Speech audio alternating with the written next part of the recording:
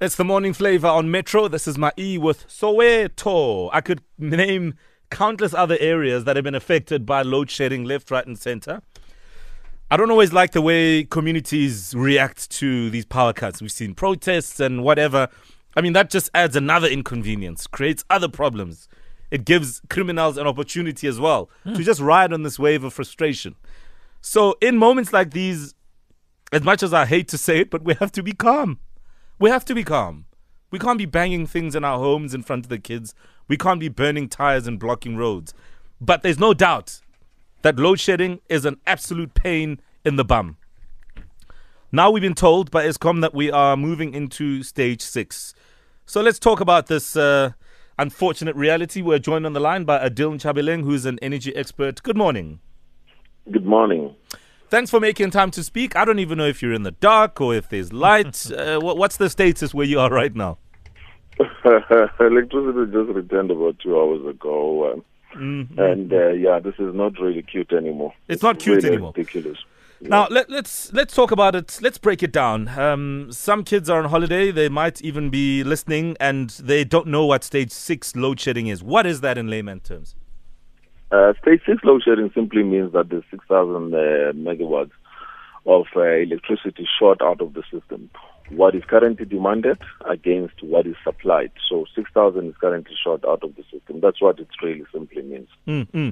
So from a power cut perspective, what does that then tell us? It actually explains that there is, if you have a 6,000 megawatts short on top of what is currently unavailable of your plant, it tells you that you're running a high-level crisis within, your power plant in terms of energy generation and production. One being the fact that, yes, it is a fact that about 10 power plants are currently out of operation. One on maintenance, which is scheduled maintenance. Other ones are on scheduled breakdowns.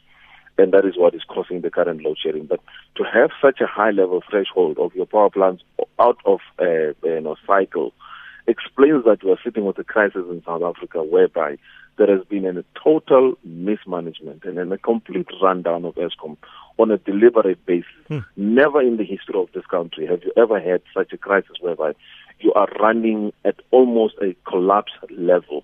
Because at 12,500, at 13,300, as it is reported, that there is no power capacity availability. Sure. It tells you that we're sitting at a real crisis in terms of the power plant and energy production. So we're going to see a lot more power cuts. We're going to see them more frequently and for longer periods.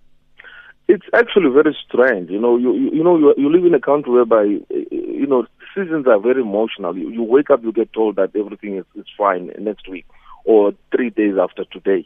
We had a similar situation last year whereby 2018 December, we had rounds of blackouts and power cuts. And then suddenly before 16th December, where there was a holiday, there was an announcement that there will be no more load shedding happening. And it happened. There was no more load shedding. It's a very emotional process. We don't really get to understand. The reasons provided don't make sense anyway. That there is, some are starting to cite wet coal. There is now a conveyor belt utilized as an excuse of one power plant production. And then now there are issues coming up with Milupi as a power station which has been built up. And you can see everybody is literally clutching for straws. Nobody tends to understand what the real issue is. The real core issue is there has been a strong negligence of maintenance at Eskom. Absolutely.